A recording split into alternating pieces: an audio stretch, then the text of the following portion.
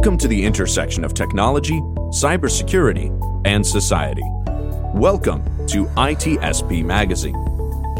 You're listening to a new Two Cyber Chicks podcast. You're about to join Erika and Jax for an inclusive cybersecurity conversation designed to educate and break the stereotypes of cybersecurity professionals while providing life hacks on how to handle burnout, networking, and goal setting. Knowledge is power, now more than ever.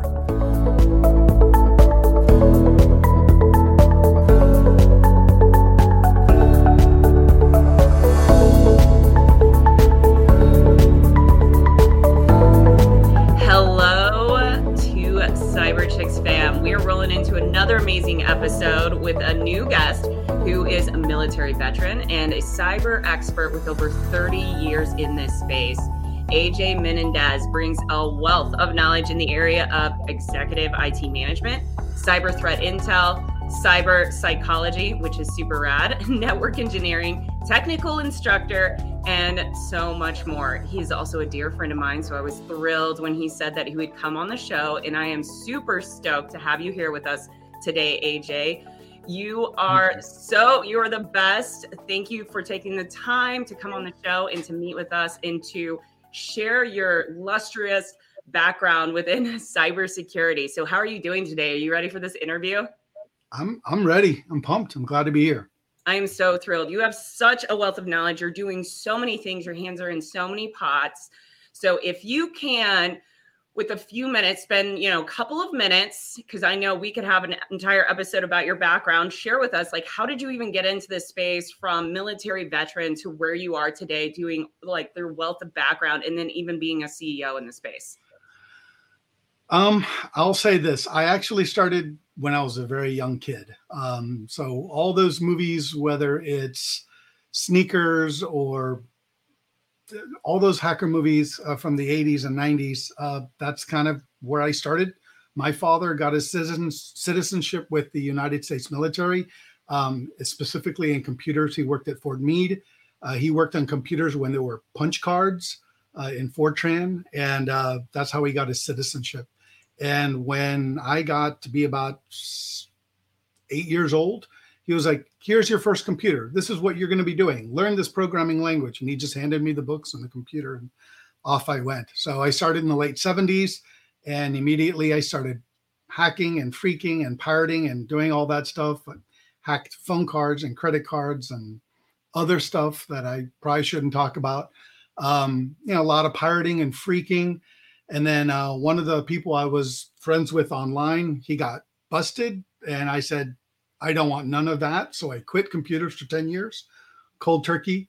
And then I got a minimum wage job. A fantastic guy named Rod Wiggins gave me a job. I learned, minimum wage, 30 hours a week. I think I made 10 grand my first year working in cybersecurity. Next job was better. 2013, I was working for IBM Storage, managing about a petabyte of data. And IBM lost their shirt with storage. EMC kicked their butt. And then I flipped over to IBM Security. And that's how I started. And I was completely overwhelmed, but I loved it and I would never go back. Oh my gosh. Okay. That's under 2 minutes. No, Ajay, you were the picture perfect example of what everybody thinks a hacker, cyber professional, started off as. So I love that background. I love the color that you added there, and you're obviously the history there. And I've clearly gone through your LinkedIn. You have a very impressive resume. I will give you that. And you definitely dabble in a lot of areas. So one area that I kind of want to focus on for this first question is about CTI. So I know that that's an area that you're super passionate about. This is an industry that's really dynamic. It's ever changing. Do you think that this field will eventually have some kind of standardization to help streamline analysis and kind of just standardize and refine how we conduct threat actor behavior tracking? What's your take on that? That's a great question. It is difficult. It requires a lot of organizational leadership at different levels, not only at private organizations, but governmental levels. it's probably going to be fractured for some time to come. There's actually market forces, business market forces, that doesn't want that to get better because everybody has their own thing. So corporate interests and market forces simply aren't there to help others. So I, as a customer, I run an organization. If I get something going, I get some intelligence going, I don't want to share it with my competitors. That would make them better. And then security vendors, they don't want to share their golden nugget or their golden goose with anybody else. So it really needs to be some type of unification force, probably governmental, that would make that better. In regards to how good CTI is only as good as its freshness. As time goes on, it deprecates, it degrades. With polymorphic malware and with people making changes, it's a cat and mouse game. So if people ever studied cybersecurity, there's a concept, it's a military concept. It's called the OODA loop. And whoever iterates using the OODA loop faster wins. And CTI is front and center when it comes to that. A race all through and through, sounds like. Thanks for your perspective there. I think that's really insightful. And I know you kind of stemmed on one of the challenges in the question that I'm about to ask. What are the challenges that you've witnessed in the cyber community that's caused us to be less prepared to fight our adversaries? So I'll go ahead and add lack of senior leadership. I know this is something that you brought up. So we can kind of start there if you wouldn't mind. No, that's it. I would say that the two front runners of that I can identify is a lack of accountability. And Gartner, I believe at the end of last year, released a report that said by 2024, 75% of all CEOs are going to be personally liable for breaches. So that reckoning is coming one way or the other. It's just, if they would solve it with their own integrity and authenticity, they would, but we're still playing games, reindeer games with that. And unfortunately, someone's got to become held accountable. I would say one of the things that really is lacking the efficacy in cybersecurity is lack of positional power. A lot of CISOs now are starting to say that CIOs should report to them, not the other way around, because it's simply not working. Right? Nobody wants to do cybersecurity. It doesn't make them any money. But at the end of the day, if we don't do it, we get tagged. But it's not a profit center, right? And that's something we've talked about over and over again. So those are strategic, like big meta strategic macro perspectives. There are some micro perspectives to this too. I would say a lack of training. You get an employee, brand new people breaking in as a cybersecurity analyst. All right, I'm here. And they're like, and you're thrown to the wolves. But don't I get any training? Nope. Figure it out. Make it happen. Call a buddy, phone in a friend. And, they're I have so many cybersecurity graduates that I've taught or whatever that come back to me and how do I do this? What happens with Elastic and Kibana? And they don't get any training. So I used to joke about being thrown to the wolves, but it's starting to be, it's really negative. So that I would think combined with mentorship, I think a lot of failure to promote from within. They always think the grass is greener on the other side. They grab, somebody from another organization.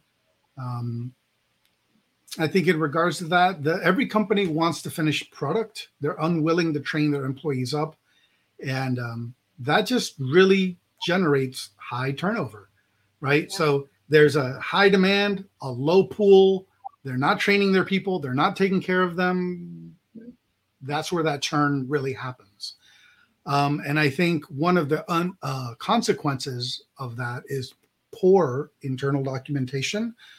Which means a lot of the knowledge is tribal and it gets lost. And that brain drain really affects organizations and just their lack of organization. So you got the macro level and you got the micro level.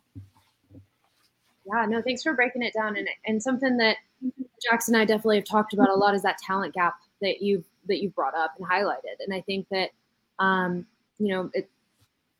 as a cyber professional, it's a very scary thing because we've definitely witnessed it firsthand on all sides, right? On the receiving end of, hey, I'm the one being thrown to the wolves, but also on the personal front, right? When you see that happening to people that you know that aren't receiving the mentorship.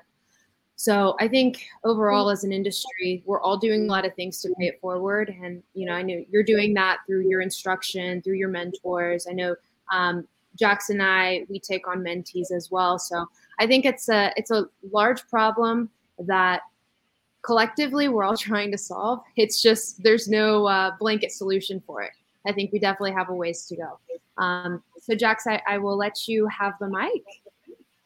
I love it. Thanks, Erika. So something that I really want to dive into and kind of do a little bit of pivot with you, AJ, and really, test that 20-pound brain of yours is talk about something I'm really passionate about. And Erika knows this of me. I love that. That was awesome. Is talking about where we are as a nation. Within the past year and a half, we've seen a lot of action being taken by our congressional leaders, some good, some bad.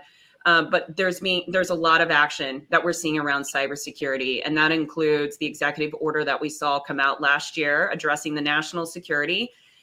Also, there was a national security memo that came out in July of 2021 for, quote, improving cybersecurity for critical infrastructure control systems. And then the latest was the Defense Authorization Bill, which just came out last month, giving more authority to recruit and hire the best of the best to protect our DoD networks. So you being a veteran and working and seeing where we were in the DoD space and the commercial sector, which a lot of people don't understand those differences. What are your thoughts and what are your opinions around where we are going in the congressional space? And do you think it's enough, or is it just a little bit too late? Like, are we going to be able to, really set ourselves up in a good defensive posture with all this movement? That's a great question. And I'm a little pained to think about it. I think we're a day late and a dollar short, or maybe it's 2 decades late. A lot of organizations, and this kind of goes back to the macro level of the last question we talked about. We don't view cybersecurity as a profit center, or we don't really consider its value. A lot of companies, they don't want to pay for it. They don't view its level of importance. Now we're starting to, in 2022, this is important. Well, the time to fix that was 2 decades ago. That was the time to get it into action. So am I happy that's happening? Absolutely. I'm thrilled that it's happening. I'm happy that we're starting to pay attention. Things are starting to move in that direction. All of our adversaries are iterating and adapting faster than we can. And I think we need not a very strong course correction, but we need to accelerate what we're doing. And I think I always joke with people that the truth hurts, but it's better to know the truth and know where you are, because if you don't know where you are, you can't really get to where you want to be. And that really stark, painful truth assessment, I don't think has yet to happen in the United States, where we have the I won't use a bad word, come close. We'll have like a pucker factor of about 11, where we're like, oh, it's really that bad. I don't think the average I just had a conversation with a mentee the other day, and he asked me, is WhatsApp secure? And I was like, well, no, and then he was like, well, is there anything that's really secure? And then I linked to him the article. I consider Signal probably the most secure platform out there. I agree. And it's still not secure because the latest people that did the stuff, I won't get political, last year, they're getting busted with messages from Signal. One way or the other, I'm not saying Signal got hacked. I'm saying that it's the weakest link, right? So pick one of the links. And somebody got a hold of that, and the FBI got a hold of that, and now everybody's being charged. Well, not everybody, but those individuals are being charged with sedition. So from a privacy and security perspective, I'm just letting them know nothing right now is truly secure. So Yeah, you're absolutely right. You can't trust anything. Nothing's secure. Even if it is secure, there's a period of time you're going to have to do a patch. You're going to have to do an update. So it's going to become unsecure and vulnerable at any point in time. It doesn't matter what it is. It does not matter. Before I pass it over to Erika, I have one more follow-up on this question, and it's more of a hypothetical. So thinking cap on. But if you had a wand, and it's a very large one, we'll make it as large as you need it. But if you had a magic wand and you could use that wand to make changes in the government, to position us with a very good cyber resilient posture to be able to just defend, not even do any offensive operations, but defend our national and critical infrastructure and our supply chain, what action would you take to make that happen? Is there one thing that you're like, wow, if this started happening, we would start seeing really big changes within our cybersecurity policies and legislation to protect us? I really wish that my wand, I used to have a wand from Universal Studios that I bought, wouldn't have been broken when I moved, because I would have brought it out. Because sometimes I do that when I talk to people in business, and they're like, oh, we're talking wishes and wants now. Let me grab my wand. So to answer your question, I would say the cybersecurity framework of NIST, I maybe legally we require everybody to reach a certain level of maturity from a cybersecurity standpoint, right? So it's like the government says, hey, if you want to do business, you have to do this standard. You want to do business at this level, you have to reach this standard, and make it more and more stringent. We're all acting like spoiled children, and we don't want to, and I don't want to pay for it. And we want to make our profit margins. And until the adult comes in the room and says, do your homework or brush your teeth or do what you got to do, all the stuff that corporations don't want to do, whether it's like seatbelt safety or airbag safety or fire safety, the only times people comply is when they have to. And until the government puts teeth into that, there's my magic wand. Yeah, horse in the hand. It's the lowest common denominator. I'm sorry. I'm kind of a libertarian. I don't want necessarily the government to tell me exactly what I need to do, but we're acting like spoiled children at the end of the day. And, if we really want to if we want to mature cybersecurity in this country, we have to organize ourselves one way or the other. We can complain all day long about the Chinese being over-organized, but heck, they're at least organized. It's built in their culture, right? That's what Confucianism is all about. You've got the three major philosophies of China with the Taoism, Buddhism, and Confucianism. Confucianism is all about your relationship to society, and our relationship with society is we're all super independent, and I'm good about that. But we live in a society, and we have to organize. Well stated. Yeah. Deep there for some reason. Don't record me, but we're recording. Too late for that. You can't back out. Too late for that. Yeah. It's on tape now. Sorry. Yeah, true. AJ, so I have a question, and this is a question I personally was so eager to ask you, because when I was looking at your LinkedIn, I saw over 100 recommendations. That is the first time, and I look at a lot of LinkedIns. I mean, that is the first time I have seen anybody over probably 30 recommendations, but to beat that with 105, I'm really curious, and I want to dig into how has this happened? Are you just that amazing that everybody is really tempted to go in and recommend? I mean, I'm not doubting that you are, but do you have any strategies for recommendations? How has it impacted your career? Has it been helpful? Is this a practice that you recommend to people? Because there are some people, I mean, I welcome recommendations and I like to give recommendations on LinkedIn. I think it's a nice thing to do for, people that are finding another job that you've worked with in the past, or clients of yours that, you've crossed paths with. But it's definitely not something that I don't have 100 recommendations. So I'm really curious to get your take on this. That's a great question. And I've got a deep answer that I don't want to go into because we'll go over time, but I'll give you a really solid answer. The solid answer is time is money, and people writing a recommendation is their time, and it's their money, and it's effort. So I feel like I'm pretty good. I feel like I'm pretty awesome.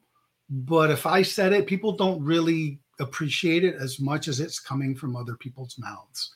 And I have found that when you're engaging with people and they're like, wow, X was awesome, or Y was awesome, whatever you did was awesome, or your project was awesome, that's the time to ask, hey, would you spend 5 minutes and write me a recommendation? You just told me that what I did, like my videos or my work or whatever, was awesome. Would you help me do that? And in business, whenever I engage people, I give them a list of my successes. This is where all my graduates have gone. Here's a picture of all the different companies, and here are all notable graduates, and here's my list of recommendations. And by the way, all of these are links. Go see them on LinkedIn. They're real people. If you want to, trust but verify, go talk to them, ask them, right? So it's all out there. So it's just the power of people. I think I've been told that I'm one of the most engaging people. Like, there's a crowd of people and you walk in a room and I run over. I'm like, hey, I'm AJ. What's up? How's it going? How can I help you? What's happening? You want to learn cybersecurity? I'm just really engaging that way. And I'm happy to share. And I think people really appreciate that. And all you have to do is ask, right? So it's not being... There's a lot of strategies to this because I have a degree in psychology. Don't be a jerk. And then if people like you, ask if they can help. And I think recommendations help a lot. Yeah, I mean, I would definitely agree. And I think that's a great strategy. It's just a matter of asking. And I think it's something that we shy away from doing because a lot of the times what we're doing is providing services. But it's no different than when you go get an oil change and they ask you to do a survey. Yeah, that's a good point. I like that viewpoint. But you're just asking. You're not telling them to do it, right? So they can say no, and that's fine. But if you say ask, they can say yes, and then you can get this. It's like in business. If you want to be in business, you have to ask people, would you like to be in business? Would you like to learn more? No? All right, see ya. As long as you don't get hung up on the outcome and don't beat yourself up if they said no, you're ahead of the game. So true. Okay, AJ, before we wrap up, I have one more question for you because I'm very, very curious. When you look at your LinkedIn, you've done a lot of roles. And I know me personally, every time I go into a new position and a new role, there's always something new that I gain and I learn from that position and that role. And so out of all the different positions you've held, such as SIM engineer, enterprise security engineer, and instructor, was there a role that you felt helped you grow the most? You were just like, oh my gosh, this is such a growth phase in my life.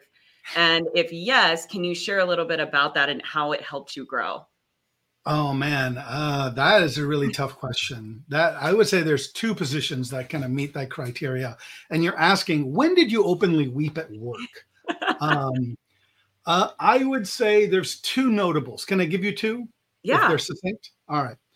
I would say in 2004, I got hired as an IT manager for a value-added reseller in Miami, Florida. And the CEO of the company walked me up to a 50-story building and said, hey, I would like for you to network this building. And I'm looking up at this 50-story building. And I'm like, okay, cool. And I was literally crapping my pants because I had no idea how to do computer networking. I said, oh, well, I guess I better get a couple books and make this happen. And I did. And, it required a lot of confidence in myself to do it, but I did it. And, I'm sure 3Com and Cisco support hated my guts at the time, but I did whatever I had to. And I learned, and those networks are still there today in Miami, Florida. Awesome. The second one, I would say when I got hired away from IBM security to Logarithm to be a professional services consultant. And what they expected me to know was out of control. The breadth and the depth was so much that I literally questioned, what am I doing? How do they expect any one person to know this much breadth of knowledge? But I did it and I succeeded and I made it happen. And now I probably would be really bored if I went back to just add 10 gigs of storage, subtracting 10 gigs of storage, right? So now it's like databases and scripting and this and that and protocols. And I mean, it's just, to the point I created a really bad cybersecurity dad joke. You want to hear it? Yes. All right. Here's my cybersecurity dad joke. To be good at cybersecurity, you only have to know everything. Oh my gosh. Yeah. Just everything. No big deal. Just everything. No big deal. So, I know that it's impossible, but there's a kernel of truth on the breadth and the depth that you have to know. All right. Well, this has been awesome, AJ. Thanks for the laughs. Thanks for the insight. I feel like this has been a very colorful episode. You've been a pleasure. Definitely have left a lasting impression. So I agree with everything that you've said, sentiment-wise, about what the energy you bring to the room. So props there. If our listeners love what they're hearing, want to learn more about you or potentially connect with you, what's the best place for them to reach you? Yep, they can find me on LinkedIn. I'm the only AJ Menendez out there. They could also find me at either of my businesses, Black Tower Sec for my Black Tower Security Company, or Black Tower Academy for my Cybersecurity Online Academy. Wonderful. Well, thank you so much for your time today. Thank you. It was a pleasure. Thanks, AJ. Bye. We hope you enjoyed this episode of Two Cyber Chicks podcast with Erika and Jax. If you learned something new and this podcast made you think, then share itspmagazine.com with your friends, family, and colleagues. If you represent a company and wish to associate your brand with our conversations, sponsor one or more of our podcast channels. We hope you will come back for more stories and follow us on our journey. You can always find us at the intersection of technology, cybersecurity, and society.